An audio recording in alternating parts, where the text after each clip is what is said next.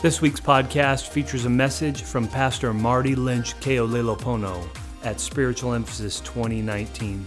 In it, he shares about how God wants to emphasize on the spiritual things in our life. We hope you're encouraged today. I'm with you. I'm a Shafter High graduate. We built the church, the Assembly of God church behind the old Foster Freeze there, and so real familiar with that location. It's really changed since I was there. It was just a house, and we remember putting some partitions up to put the first 8 guys in there.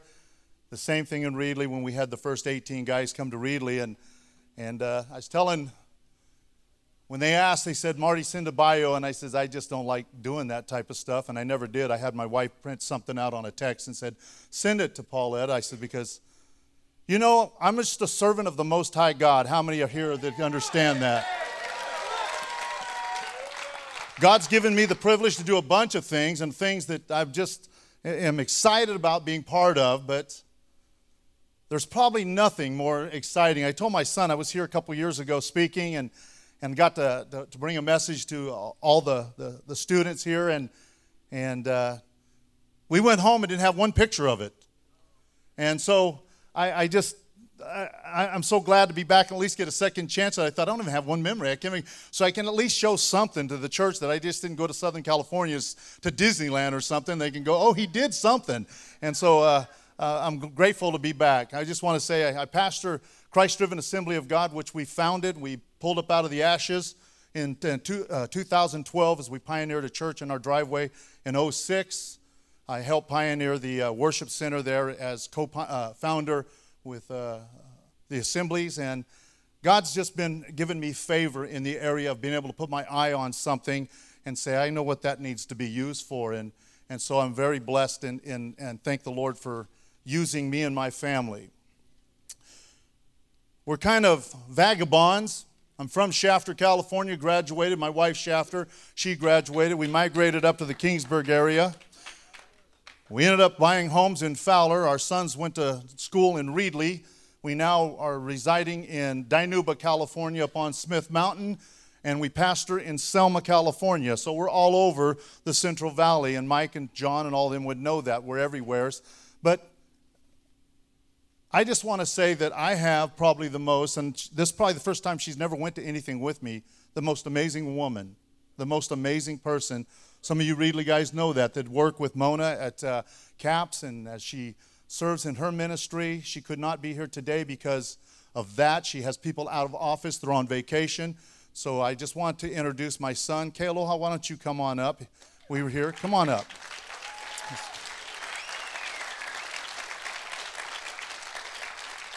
This is one of our youth pastors, worship leaders. His brother, which is his younger brother, no longer his little brother, because his younger brother is his bigger brother. But he's home taking care of the church business and things like that. And because he's just enjoying his 8th week of marriage, we were here in February for the ministers' retreat. And I said, son, why don't you guys go with us this year, because it'll be the last time the 4 of us do something as the 4 of us. And now he's at home running the church. But this is my son, Kealoha, who is named after his grandfather.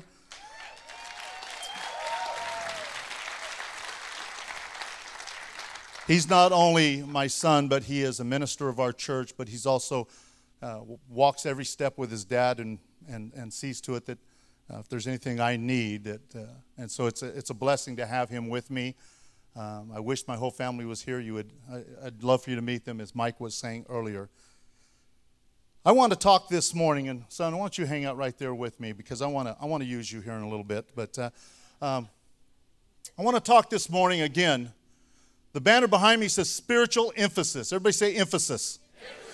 We want to emphasize on the spiritual aspects of our relationship with Jesus Christ. Emphasize on the relationship with Jesus Christ. There's many things I love to talk about, but as you can see with by the way, he could have spoke on into my section, and I was having such a good time listening to him, a speaker, our brother from Sylvania.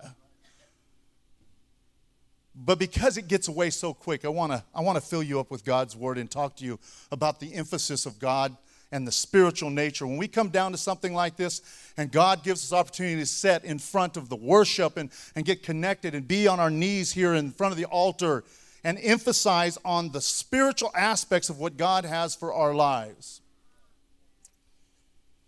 I'm Pastor Marty Ka'olelapono. Yes, we're Polynesian. That's not always a good thing because we're just Mexicans stuck on a rock.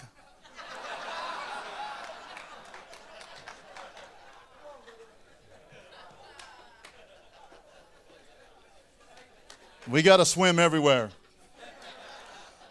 or surf. I had my full of, I know I don't look it, but I used to surf a lot. But nevertheless, my sons are named after their patriarchs in our family, with their grandparents, and we wanted to carry that heritage on through. And it's funny because if you're looking at me and my son and we're dark complected, we're the only ones in our whole family. My brother is 6'4", he's blonde-headed and blue-eyed. My sisters are all as white as they can be. I understood what racism was in high school whenever they would ask, well, how can he be your brother? Because back then, mixed relationships were not as prevalent as they are today. They couldn't understand in a white family where this brown baby came from. And my brother would always say, he's Hawaiian. And they'd say, well, what's he doing here?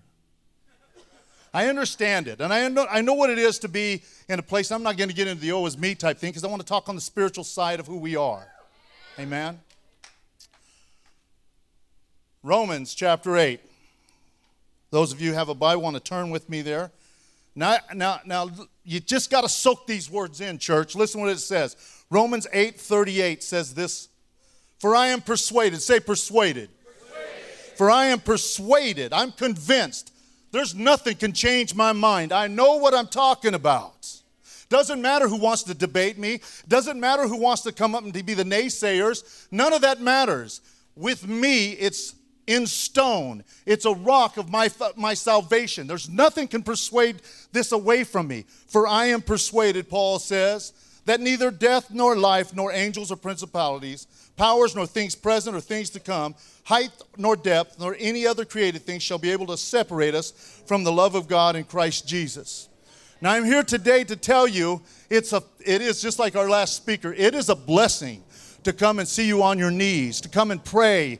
You know, and we as pastors, it gets into status quo, and if you don't understand what I'm talking about, the church can be just kind of move into tradition, and every Sunday is just like the last Sunday. And you try to move the emotions and the spiritual side of each and every person who attends. But the emphasis that we're talking about can be kind of put into a box or into a closet simply because we do it over and over and over. But you get to come once a year to a location here, this beautiful place, and emphasize on the spiritual nature of what God's doing for each and every one of us. Amen? There's nothing about me that would indicate this in my testimony, but I grew up playing drums. In fact, I was here at Spiritual Emphasis Week. I liked that kit, so I went and bought one just like it. I told Benjamin, I said, as soon as I get home, I'm going to buy another one. It's going to be a 18-inch bass, and we're going to put that in the church because I like the way this one sounded. But I grew up a drummer in a heavy metal band in the 90s. Remember, I said I have nothing that looks like that now. But I had hair down my back, and I had all that stuff going on, and I played this big double bass kit, and we were just Motley Crue and Kiss, and we had the whole genre going on. We toured, we did a lot of things like that and played in a lot of places of decadence. But when God began to change my life, I realized that the emphasis on my life hadn't been as spiritual as I thought. My grandfather is Assemblies of God minister. And I thought I knew what I was talking about. But God showed me as He pulled away the layers like an onion, and He began to develop in me and show me, even before I was saved, you're not who you think you are. I like what my brother said a while ago. Whenever you find out in God's measurement, His measurement of who we are, you find out you're not much at all. I'm standing before you today with a wonderment of why I'm even here. Who cares about what I have to say? Because when you realize And they ask you, what's your bio? Do this, Pastor Mike. I say, you guys know me, say what you want to say. I don't want to talk about I'm a servant of the Most High God. And I know that He must increase and I must decrease. So if I can help anyone, just one of you today with this message, maybe you would be convinced and persuaded that nothing can separate you from the love that God has for each and every one of us. Every single moment of every breath we take, nothing can separate us away from His love. We can't even separate ourselves from God's love. We can say, I hate you, God. I don't want to be with, but God says, I still love you the same. I love you the same. It makes no difference. I want to tell you a story, and I hope that I make it before Jana comes up too. We love Jana.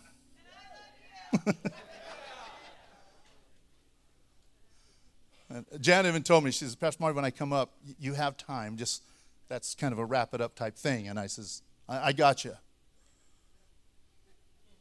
I want to turn to the book of 2 Kings, and chapter 5 of 2 Kings. And it's a story, and not to read the whole chapter. I want to tell you the story in the man's name, but I will read this.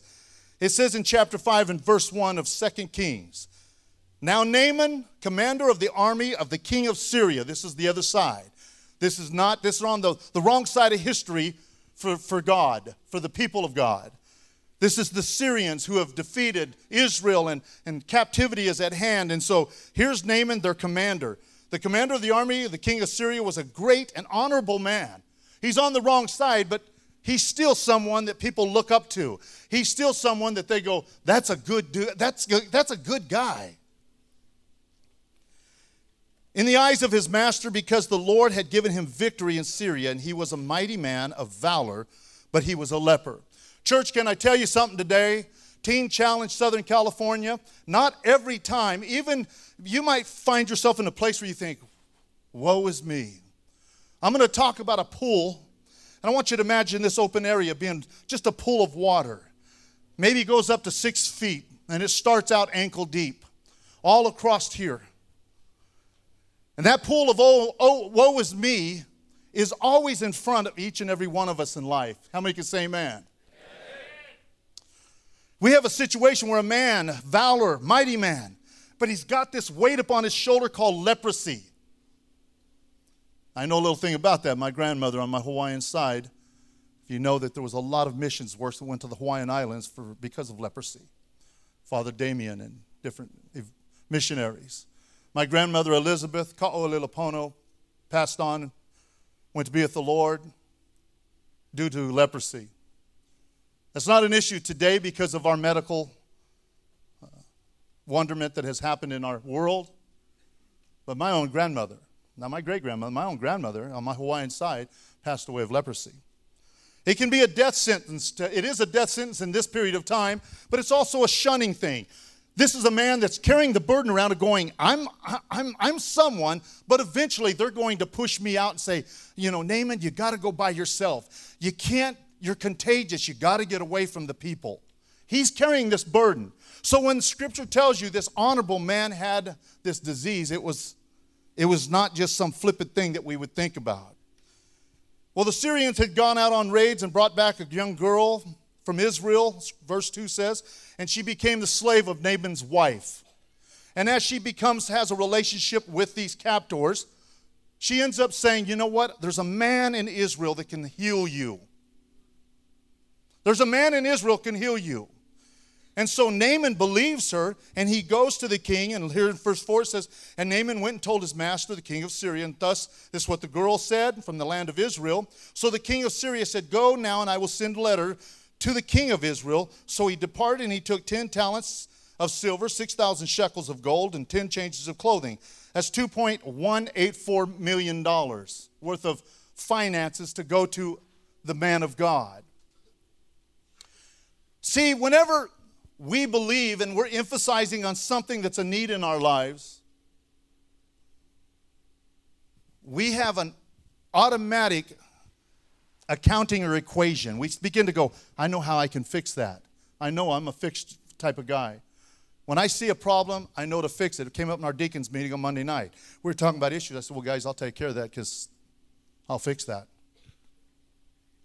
There are those that do things like that, and there's those that just ask questions and go, how do we take care of that? Well, I'm one of those guys that come along and go, oh, we'll fix that. We'll make that right. And see, and Naaman's in one of those situations that I can relate to because he's doing the same thing.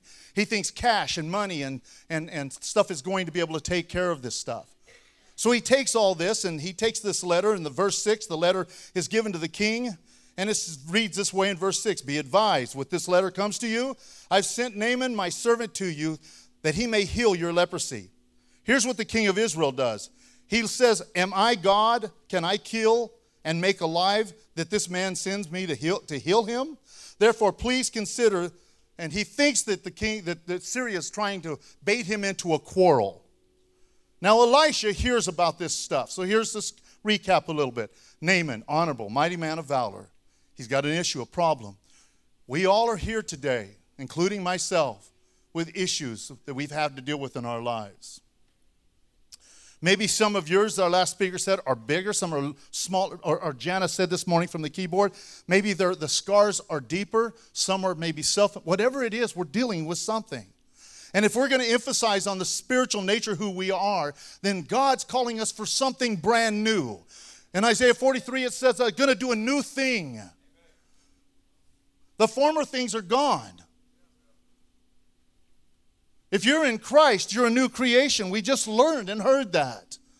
There's a big, just like a big white sheet right here that you're going to paint the rest of your life on. Are you going to take a marker and start dotting it up with black and ink and junk and stuff? Or are you going to start putting the wonderment of God back on that? Elisha hears what's going on and he decides that, well, you know, O king, why don't you, as you've tore your clothes and you've travailed about this problem, why don't you send this man to me? Verse 8.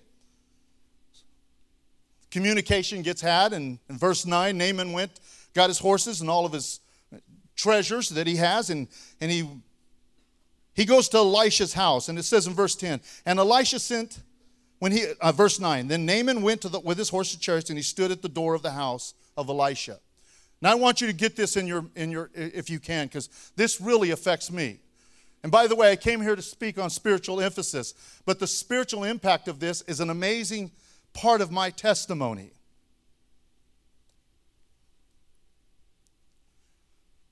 Naaman is standing at Elisha's door. Doesn't say he sent someone, it says he's standing at his door. Elisha, the man of God, knows he's coming to the door. But can I tell each and every one of you here today, God doesn't do things that you recognize it. God doesn't do things that I recognize. God does things so that it's so amazingly impossible to understand. Only He can get the glory and the credit for it. Only God can get the glory and the credit for that. Only He can. So the man of God, Elisha wouldn't have been able to spend one day in a pulpit in America today. People come up, knock on pastor's door. Hey, you go and talk to that, brother so-and-so. So he sends Gehazi and he says, you go and talk to him. He says to the servant, and you go tell him. He goes to the Jordan. He dips 7 times. How many know what's going on now? You got all the goodies. You're a big honorable mighty man of valor. Or woman of valor, or whatever your importance level, whatever it is, and all of a sudden it's not working the way you thought it would work because God's doing something new. See, Naaman thought he could buy his healing. We read how Peter addressed that, don't we? Naaman had no understanding of the God things, and nothing is impossible with God, and so it doesn't matter how God's doing it. You're not going to see it. I don't see it. I don't understand it. I went down a whole other path away from my family.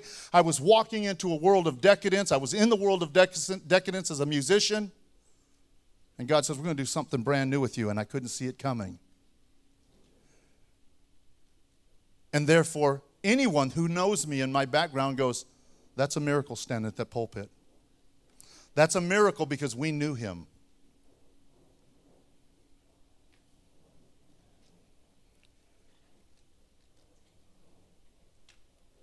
Well, Naaman was like many of you here today and myself. We don't always like when God's telling us this is the way I want to do things. How many can say amen?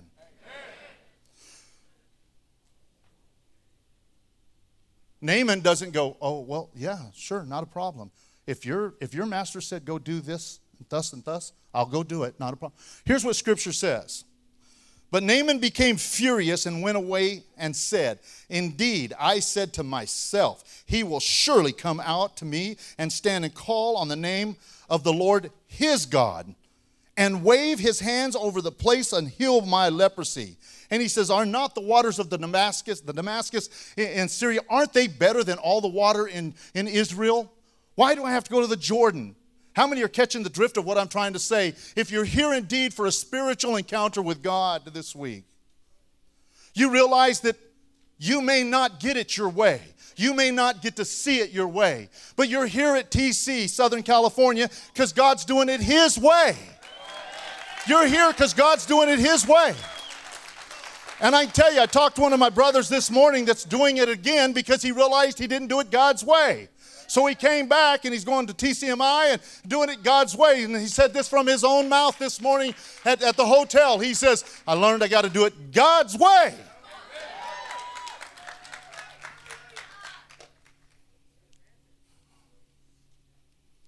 Pastor, what's that got to do with all what we're doing up here on this hill? Servants come to him and they say, come on, Naaman. If he asked you to do something really great you'd get credit for, wouldn't you have done it? Wouldn't you have done that? That's what Scripture says. He says, why don't you just go try it? Can someone say, praise the Lord for wisdom? Praise the Lord for wisdom. This is just a servant going, come on, just go try it. Naaman goes to the river, and can you just imagine him walking out, and he's just...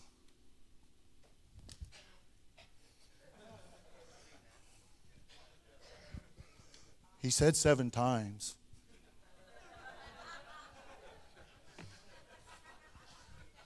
Can you imagine that?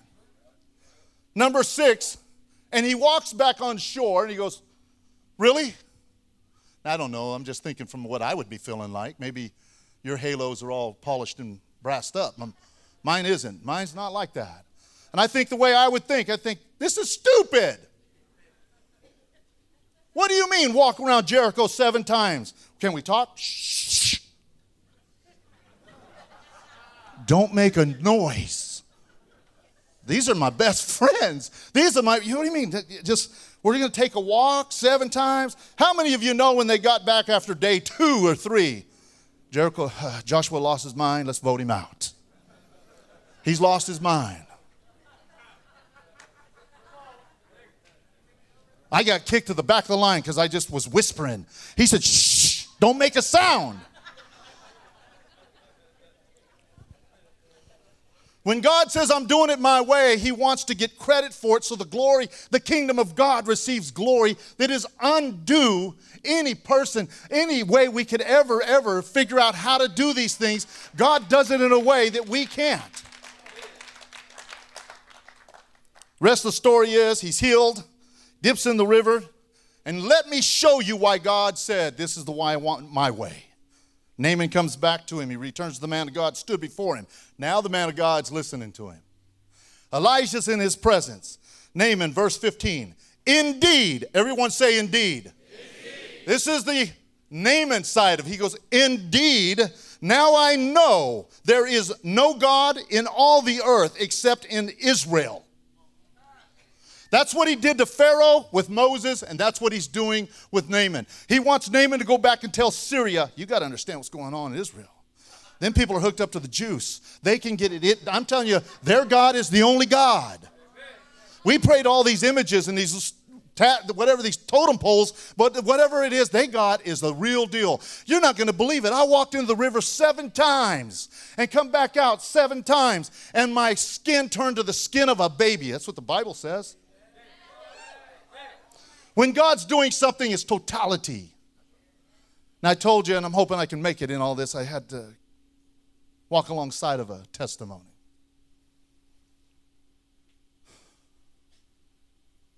Son, would you, we've asked, can you just get up and strum that for Dad? December the 28th, 2017, a year and a half ago. A year and 5 months ago, or give or take, almost to the day. It's my youngest son's birthday, and he's turning 19. A lot has happened to him in a year. He's met the woman of his dreams, and he's married. I got to lead their nuptials. That was a hard thing to do as a father, to stand there and lead their nuptials. You know what people didn't know when they were watching my son get married and his bride? They were on the first date they'd ever been with. First time. They were betrothed to each other, and they spent every moment of their engagement under supervision and watching, so no one could even talk against them. Because my son at 19 walked up and said, Dad, I haven't spent 19 of my years living a righteous life for my Lord and Savior so that someone could talk against. He said, I need to be chaperoned, not because I don't trust myself. He says, I want people to know when they talk against me. And here's what he said, I don't want my good to be evil spoken. And I married my son and my daughter-in-law, and they left out of that beautiful ceremony and went to be by themselves for the first time. In 9 months, they were 8 months or whatever it was, they were engaged in 8 months. Something. And he took his bride away to a beautiful honeymoon in Belize and off the islands, off the coast there in the Caribbean for 2 weeks. Now, it'd be different if you said, well, that's how you, he paid for it cash. Well, that'd be different if you said, well, you must be a pastor of a big church, make a lot of money. No, I give back to the church, and they can't afford to even have me there. It's because my sons have always paid attention to the basic things of understanding the training of what it is to be a servant of the Most High God.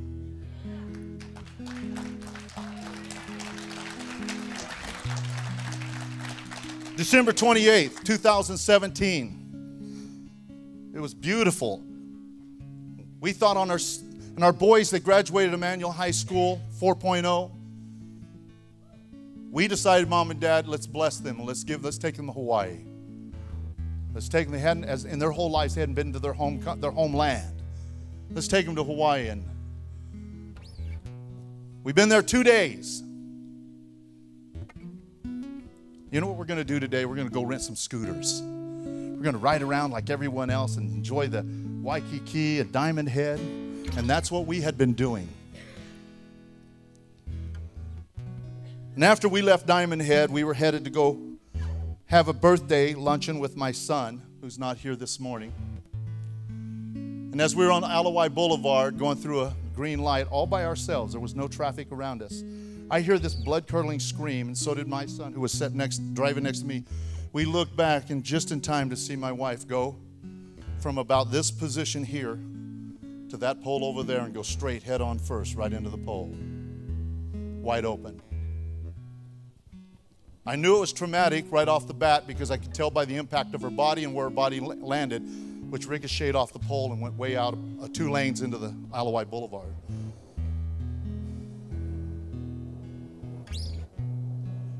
I ran back and dropped my little scooter, and I ran to her and I said, Mona, babe, Mona. And I watched her eyes roll back in the back of her head. And I watched her last breath be breathed.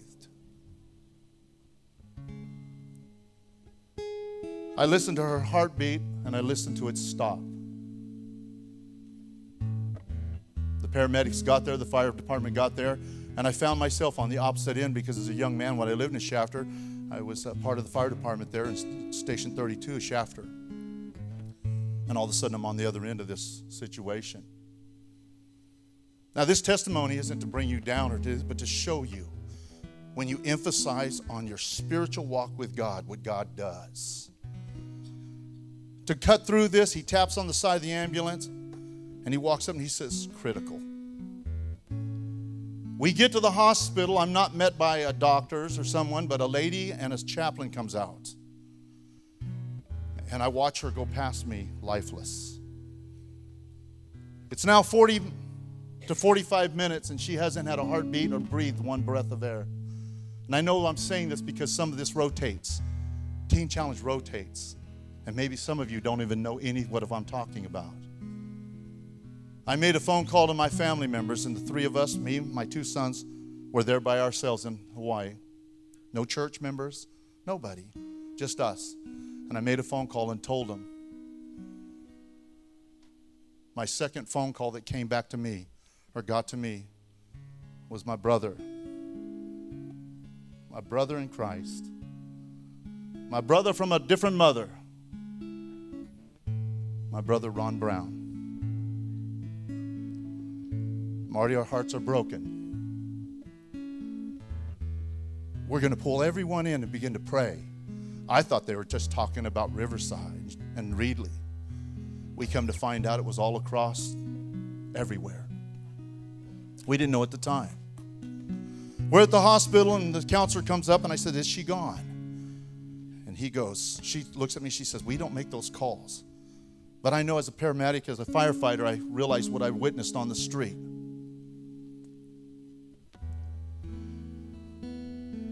We went into this little room, a counseling room, not a waiting room. They walked us in. And now I'm on the other end of this scenario where someone is talking to me about life. And I looked at the chaplain, a wonderful, wonderful young man. I says, I do what you do in California. And I says, I know how hard this is. Now you have to understand, we're all blubbering and snot flying. We're just tore up emotionally. But as we sat there, my youngest son, Keoki, he put his arms around his head like this,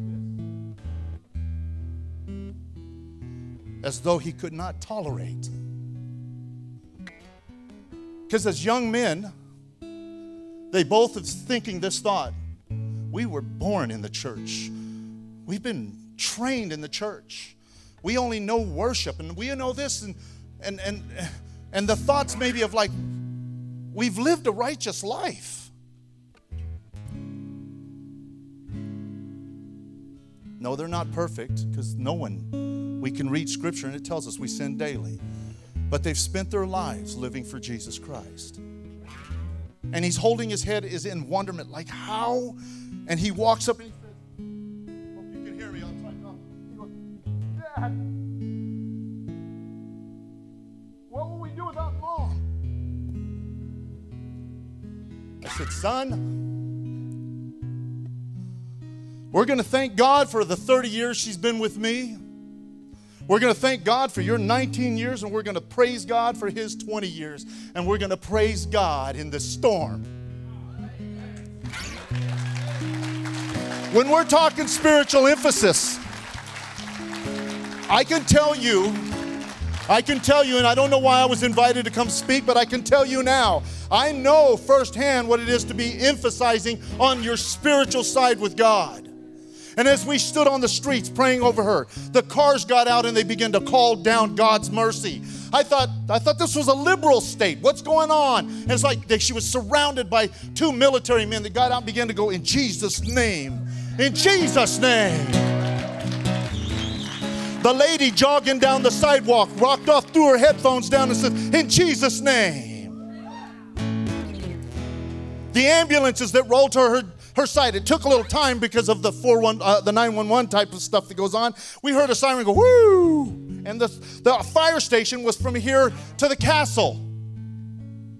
You could see God beginning to unfold things by the second.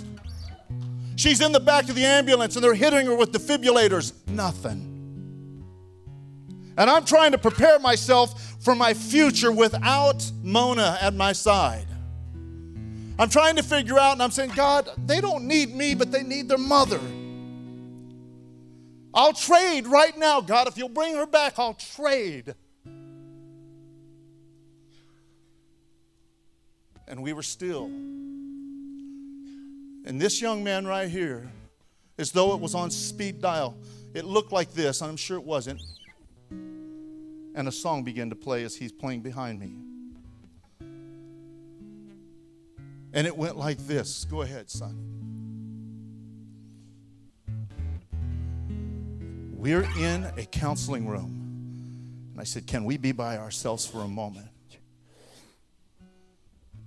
It doesn't matter if you're on, just play. I was sure by now, God, that you would have reached out and wiped our tears away, stepped in and saved the day. But once again, I say amen.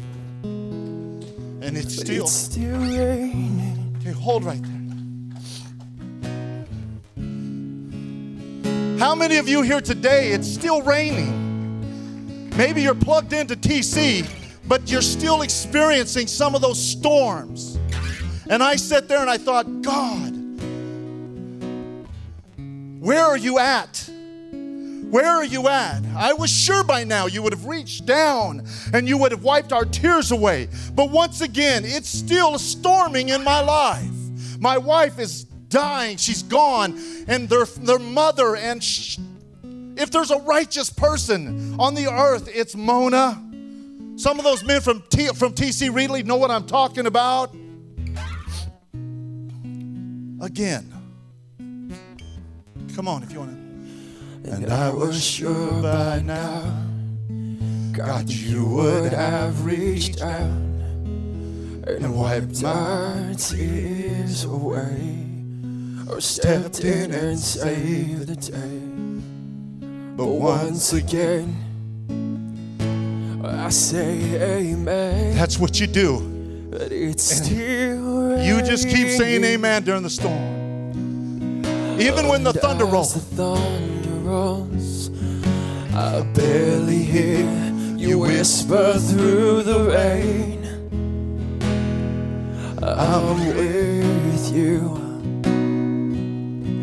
And as Do I have a choir today? Falls, I raise my hands and I praise the God who gives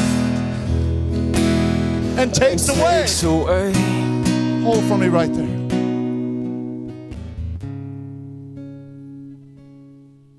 I praise the God who gives and takes away. 45 minutes passed. Hit that C sharp minor for me. And I will praise you in the storm, and I will lift my head. Church, lift your hands in the storm. That's the spiritual emphasis you're here for this week. Where I am, every tear I cry, you hold in your hands. You never left my side, though my heart is yes. I will praise you in the storm. Now listen to this. We're singing this chorus. I'm going to try to give an interpretation of how we were singing it. C sharp minor. I praise you in the storm, because I will lift my hands. For you, God, are who you are. And the door opens up. And she walks back in and she says, with tears streaming down her face, our counselor, and she says, and the chaplain, can we come in? You guys sound like angels in the hallways.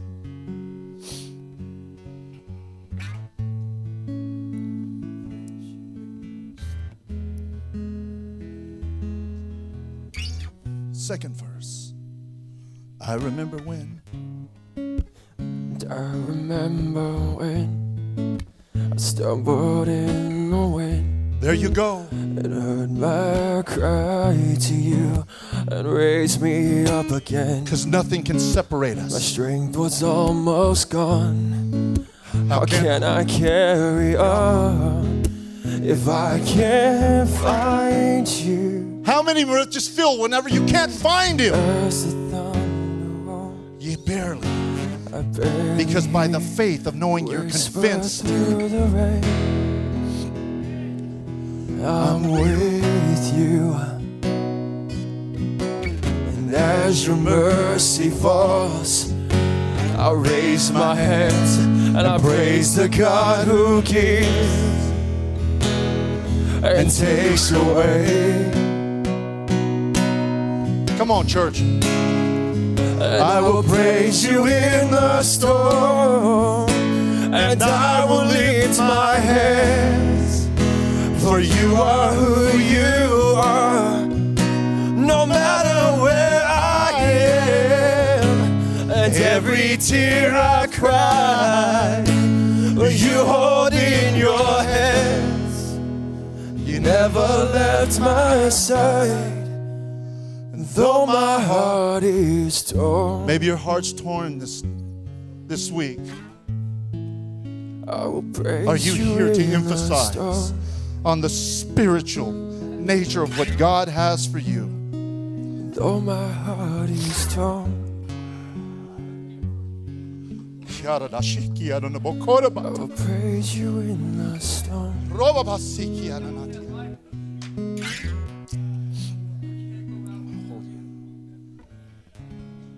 Then the door opens again. And her code read 9 surgeons. Head surgeon walks in and goes, "We have her back."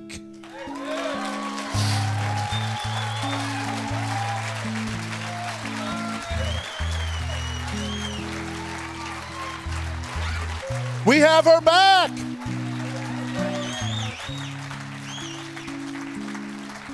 But then some words came out of her mouth that I knew as being in that field in my earlier years. She says, "Why don't you come see her right now?" And I realized they got her back and they're trying to make it so that they don't see their mother's last image was bleeding out on Alawai Boulevard, Honolulu. And we go in there, we begin to sing this same song and hold her hand. And they pushed her away. And one of the other doctors who's over her neck, and he comes to me and he says, "Are you the husband?" And I said, "Yes." "She's hurt bad." He says, "I know." He says, "Her right arm has been shattered, and it's almost pushing out the back, and you could see the fracture puncturing her skin in her elbow. She has a contusion, is bleeding on the brain in the front and the impact in the back from striking the road. Her carotid artery from the impact is stretched to ripping, and if it bursts, she will die instantly. And we believe she severed her spine.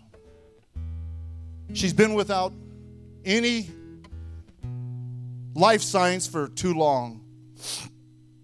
We're going to watch her for the next 24 hours. And I knew it was one of the death sentence type of speeches from a doctor. Say your pieces, get it right with her, because we're just going to put her in a bed and plug her in. And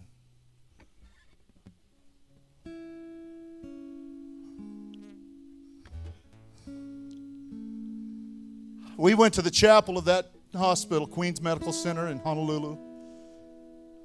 I want to tell you that's the greatest hospital on earth.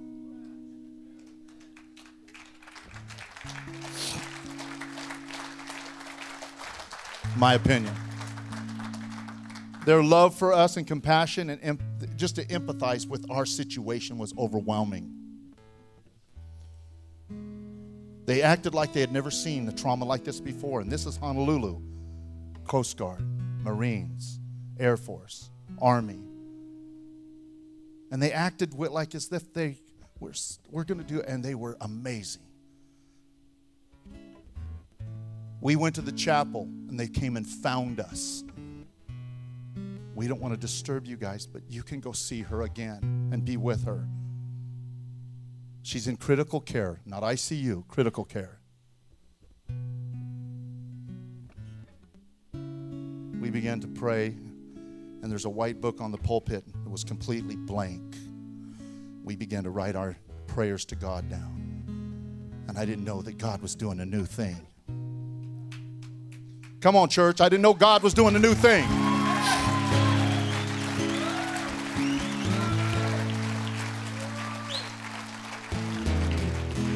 Well, what was going on? What's wrong? We're pastors. We trained our children up in the ways of the Lord to take over the church, to help in ministry. But all three of us were at a place where we just needed God to touch us in a different way. What's that say? God goes, Marty, I want to emphasize on your spiritual nature. Marty, I'm going to show you something that you're never going to forget this. About midnight, I'm walking down the hall. We're taking breaks in the room with my wife. And I pass him coming from the chapel. And he looks at me and he said, Dad, I've been spending time with God. Maybe you're a father here and you never heard those words.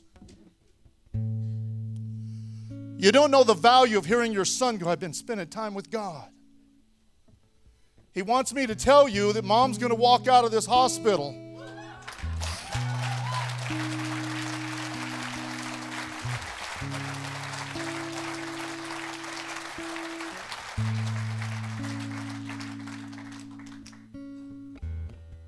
Well, I agree, son. 100%. I'm with you. I walked by my son and I just thought, I said, God, she's dying. And I walked in that chapel and I began to read the prayers, and now the book's full of prayers from other people that had been coming to critical care. It's like we started this and now I'm 4 or 5 pages deep of people prayers. I said, God, if you told him, show me something. I says, I may not be deserving of it. I said, but show me something. He's a young minister. Don't start his life out with the crushing blow of believing by faith. Show me something. And we went through the night with her. Critical care. And they're walking in and giving us bedding. They're walking in and making us hot chocolate. When we would see us on the cameras, the doors would open wide while other people were waiting. God began to do miraculous, like dominoes falling down in a line. One miracle after another miracle after another miracle. They push her into the MRIs. They bring her out MRIs and they tell us the bad news. Yes, that's what we thought. It's confirmed. We're going to take her back in 2 hours, push her back in MRIs and come out and they says, got a little bit better news. Thank you, my brother. You understand what God's doing? I said, oh, really? He says, her spine is not severed, but it's heavy bruising. Her carotid artery is damaged. We're going to have to put a stent in it, but it's not as bad as we thought. And I said, well, why will you have to stent it? I appreciate that. I really do, my brothers and sisters, but Jan's going to come play. You got to hear this or you'll never get the rest of this story. Her injuries to her leg, her ankle, and her knees, the fractures and breaks, and her head was filleted open. Her mandible was shoved over to the side where her mouth was over here on the bottom. Her chin had been shattered into fractured pieces. They said that we'll never be able to put it back right. And she sat there all night long with bandages because you know how it is in critical care. We're going to try to keep them alive before we invest where you have to pay, there's thousands and thousands of dollars. And I'm going to get to that. Because God's doing something in a new way. He wants to emphasize on Marty's spiritual character. This young man's spiritual character and the one that's not here today. And we're praying. We don't have a church around us. We don't have family around us. We're by ourselves. The nurse became bonded to our family and refused to not work our room every day. I want this family. She was an Assemblies of God girl out of Waipahu. God's working when you don't see him working. Because God does it his way. And like Naaman thought he could manipulate the way God does something, and you can't do it like that. You got to wait and be patient. What are you going to do, God? Third MRI. We got some good news. There's no bleeding on the brain at all anywhere. It has dissolved and went back.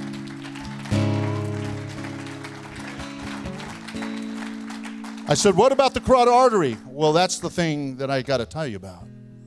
It's back in place. And I said, well, is that normal? And he goes, in my 40 years, I've never seen, he says, understand this, Marty. He goes, it's like cellophane. You stretch it, it stays stretched. It doesn't go back like rubber. It has to be replaced and fixed. He says, it's back. I looked at him and I says, you know what, Doc? That's the God I serve. Hold on. You know what came out of his mouth?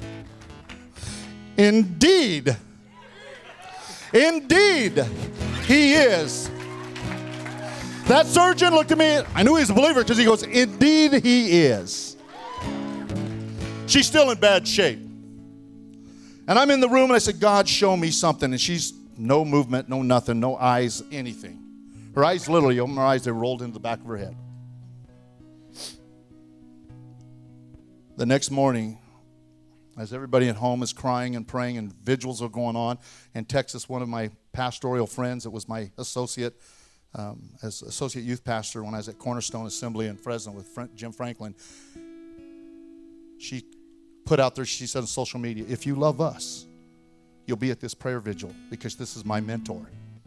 Mona's my mentor, and if you love us, then you'll be there. If not, we know you don't love us. And the church was packed with people that came to pray for my wife, and I didn't know that.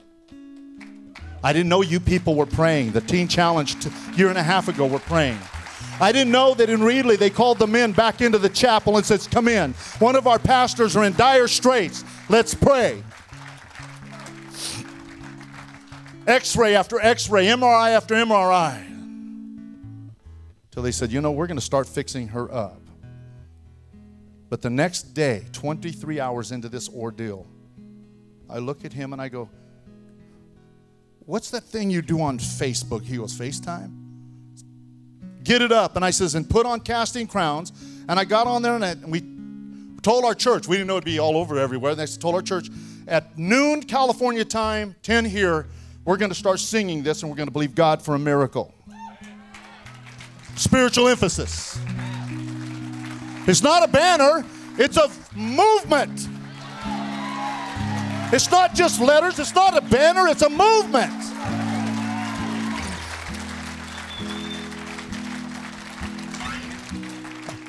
I felt like when I walked up the pulpit today, I was like, well, what should I tell them? And I looked at the screen, I go, if you're watching me right now, 12 noon, we're going to sing this song. We're going to believe God's going to do something great. We began to sing that song. We got to the chorus. I will praise you. Help me out there. C sharp minor. Go. Right. I will praise you in the storm, and I will lift my hands, for you are who you are. And Mona opened her eyes. My wife opened her eyes. That's a good thing. How many can say amen? Amen. But she raised up off the bed. How many can say amen? Then she looked over at me and I go, babe, can you see me? And she goes, now she's got this big of a round of every kind of cord, cable, and suction tube that could go in a human body. Her mouth is like this, just stretched with things in her throat. And the doctor goes, we have to take her back under real quick. No. He says, if we don't, it's traumatic to have that in you and you be awake. And I looked at her, I says, babe, do you see your son? And she looks over, I says, Ke aloha. And she looked across the bed or down at the foot of the bed and she goes, I said, do you see your baby boy Keoki? And she looks over, she goes, and I said, do you see me? And I said, what happened is you fell off your little scooter yesterday, you bumped your head, we got to get you better. And she just nodded her head and said, now we know she's not just in a vegetated state. She hears us.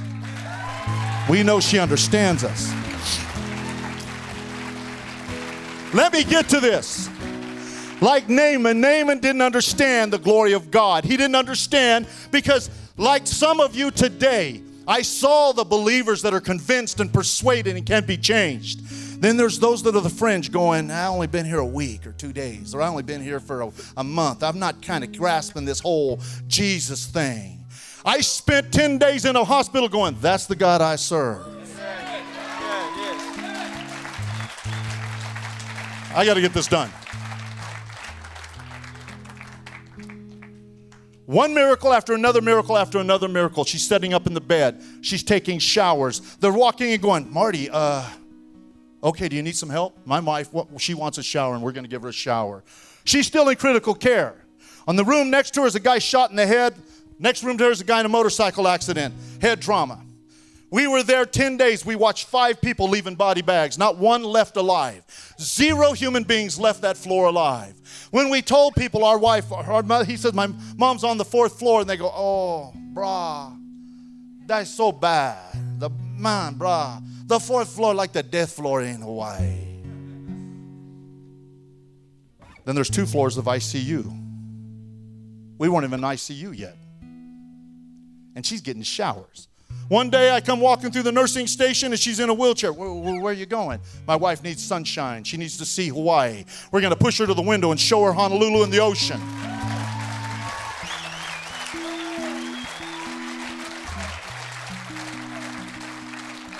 I will praise him in the storm. I praise God in the storms. I told you earlier there's a pool up here, an imaginary pool of the woe is me. I told my sons, don't get in that and swim. Folks, I'm not going to tell you and put my shoulders back and puff my chest out to tell you that I was not a broken shell of a man. But I made a decision as I was like this and I was on the bank of that woe is me. I knew I was ankle deep. I knew I was in it. I knew I was walking around the fringes of the bank of the pool of woe is me. I was walking around those fringes, but I refused to swim in it. I said, boys, don't get in that pool. Don't get in the pool of woe is me, because I can tell you right now, it'll suck you down into your own pathetic sympathy and sentence. It's like, why is this happening to me? Why? We couldn't understand what we thought we are tithers, we preach, we lead people to the gospel, we worship, we've trained our sons. What could we have ever done to cause this? And the Lord says, nothing.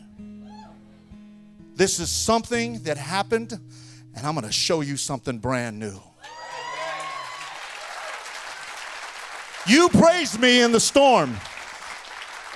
Teen Challenge, all of you beautiful women and handsome men here today, I want to tell you right now, you praise him in the storm.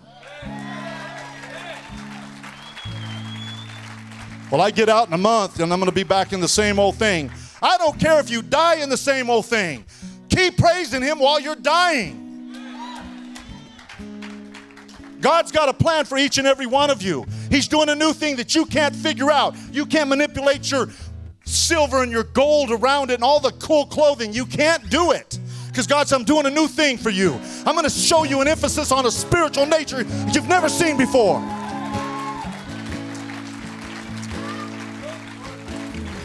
Marty, we want to fix her face. The scars are healing. We thought she'd be facially.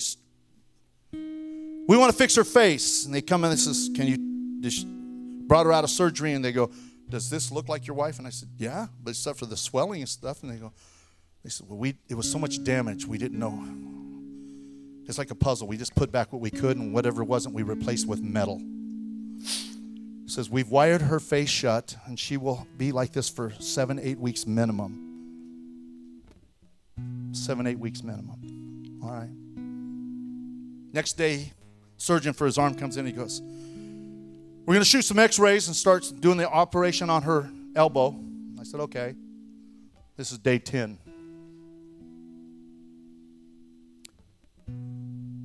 This is the week we're supposed to be coming home.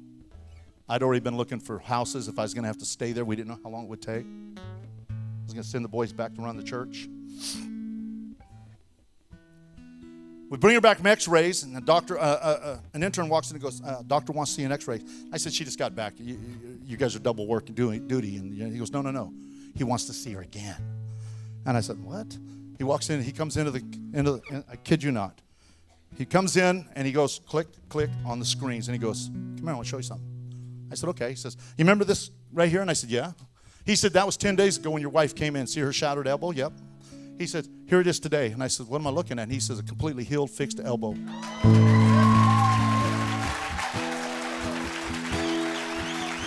That's the God I serve. Hey, wait. For you that aren't convinced or persuaded, that's the God I serve. Amen. Now, you want your loved ones to die on? You let them die on. I'm going to stand by faith and believe and praise Him in the storm. Amen. God, you're the God that gives. You're the God that takes away. And if you take her away, you need her more than I need her. But if you choose to leave her here, may her testimony lead one more, just one more, to Jesus Christ. On my knees in the chapel, on my knees. I said, God, I said, Lord, when you were in Gethsemane, you said this is too hard to carry. I can relate to that in some fashion. But there's only one thing I ask, one thing. If it may be possible, don't make me fly home with that empty seat next to me and her in the bottom of the plane. That 5-hour trip was going to be wrenching and killing to know your wife is in the pitch cold and dark and black down there in the bottom of that plane while you and your sons are flying home. I said, what's that mean, doctor? And he goes, it's healed. I said, well, what do we do now? Well, you guys have done the PT on her. You've been doing physical therapies for 5 days. And he says, you made us take the drugs away from her 5 days ago. I told him, stop the drugs. I said, she's never had anything in her system. He says, you're killing her with drugs. Stop them. Well, Marty, all of the stuff, stop them. Get this stuff off of her. See, they were doing things that were like, we want to make sure we don't mess up. It's like, just let's move forward here. Day 10, I push her out of the hospital and we sat on the corner on a little park bench and we watched traffic go by on Queens, in front of Queens Hospital. Now listen to this. Doctor, when can we get out? He says, I'm going to release her today. No room. No, we're going to move her for observation in a hospital room. She's moving around, so she went out and gave all of her flowers to the nurses. The people, by the way, remember there's no church and there's no family, just us there. People at the hospital began to give her stuff. It was our anniversary, and they gave her anniversary gifts. They began to come up and gave him one day, a young lady, we never saw her again, worked in the gift shop, came up and says, we just were in the gift shop buying things, actually chargers for our phones, because we were away from our hotel and we had no transportation and we were just, you guys get it. And she comes up the next day and she goes, oh. And he was standing right in front of the elevator. It opened up and he goes, hey. She goes, this is for your mama. Tell her we're praying for her. The girl in the gift shop. When can we go home? He said, I'm going to release you today. But when can she get on planes? As soon as you can get your flights.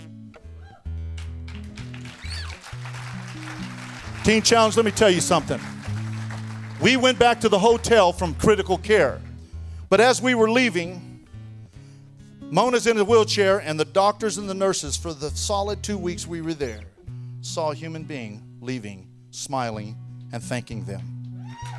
Not a human being going to intensive care, but or to a hospital bed, but a human being leaving the hospital.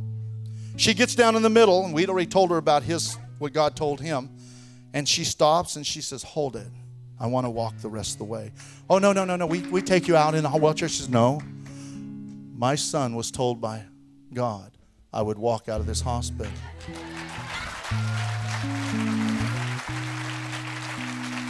It's taking too long, isn't it? Where's Jenna at? Just watch. Anyways, it's taking too long with all that. Appreciate it, but I'm telling you, it's stretching too long. Because there's so many miracles in this thing, it's absolutely incredible. She walks out and she puts her thumbs up, but what I didn't know is that FaceTime that he was doing on the iPad was going straight to our church during a prayer vigil, and they got to see this explosion that the screens just went boom, and they thought she was still in critical care, and they're watching the pastor's wife walk out of the hospital going,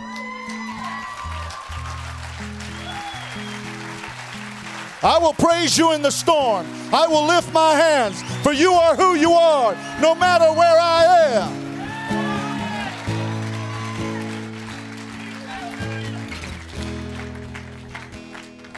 Babe, are you okay? We'll just get you home. We'll get you back to the hotel, take care of you. And down there on the beach, you could hear the Hawaiians playing hula music. Mom goes, babe, I want to go to the hula. I says, babe, you just walked out of critical care. I mean, I'm a man of faith, but what are we doing here?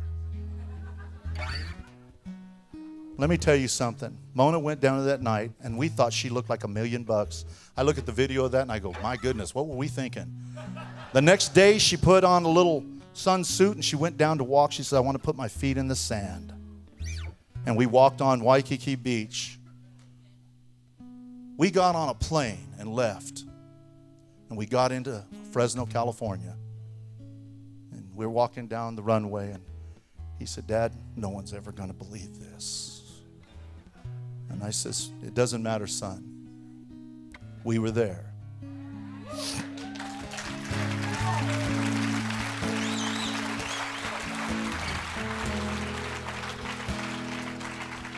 Church, I want to tell you something. A friend of mine hooked me up with the OSF, a facial maxillary surgeon, Fresno. I thought this would take weeks and months. He called me the next day and says, bring her in. I took her in. This is 7 days out of surgery. He looks in her mouth and he goes, when was this done? I said, 7 days ago. He goes, no, when was the surgery? I said, 7 days ago. And he goes, that can't be. She's healed. We're going to take it all out of her mouth. So they began to take all the screws and the cables out of her mouth in 7 days. She never had to have a cast on her arm, but I wasn't insured either. I was between policies, and $250,000 hit us right between the eyes. And we began to ask God, and just to cut this and so you get to lunch is this, whatever's next. Our church began to pray and believe with us. And I get a letter from Queens Medical. Because of the impact of who you are and what you did and what's been said around this hospital of your guys' faith.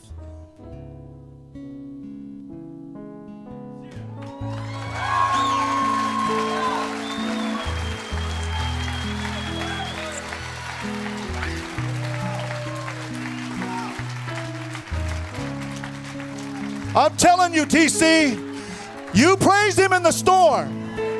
You praise him when you get up. You praise him when you get down. Whatever it is, it's easy to praise God when something's going good. But whenever this happens in your life, he'll create a brand new thing. Indeed, God is the God of Israel. And I watched 2 young men increase in their ministry by 10 years, given 10 years. They went from being young youth pastors' kids, to ministers of the gospel, and I took them home and made them staff. Do I have time? Just one on the course. Here we go. Come on, church. I will praise you in the storm, and I will lift my hands, for you are who you are. Listen to the choir. No matter where I am, every tear I cry, you hold in your hand. You never leave my side. Come on, lead them. Though my heart is torn, I will praise you in the storm. Come on, church. I will praise you in the storm, and I will lift my hands, for you are who you are, no matter where I am. Thank you for listening to this week's episode. If you haven't already, subscribe today on your mobile device to get exclusive new content from Teen Challenge of Southern California. For more information, visit us on the web at teenchallenge.org.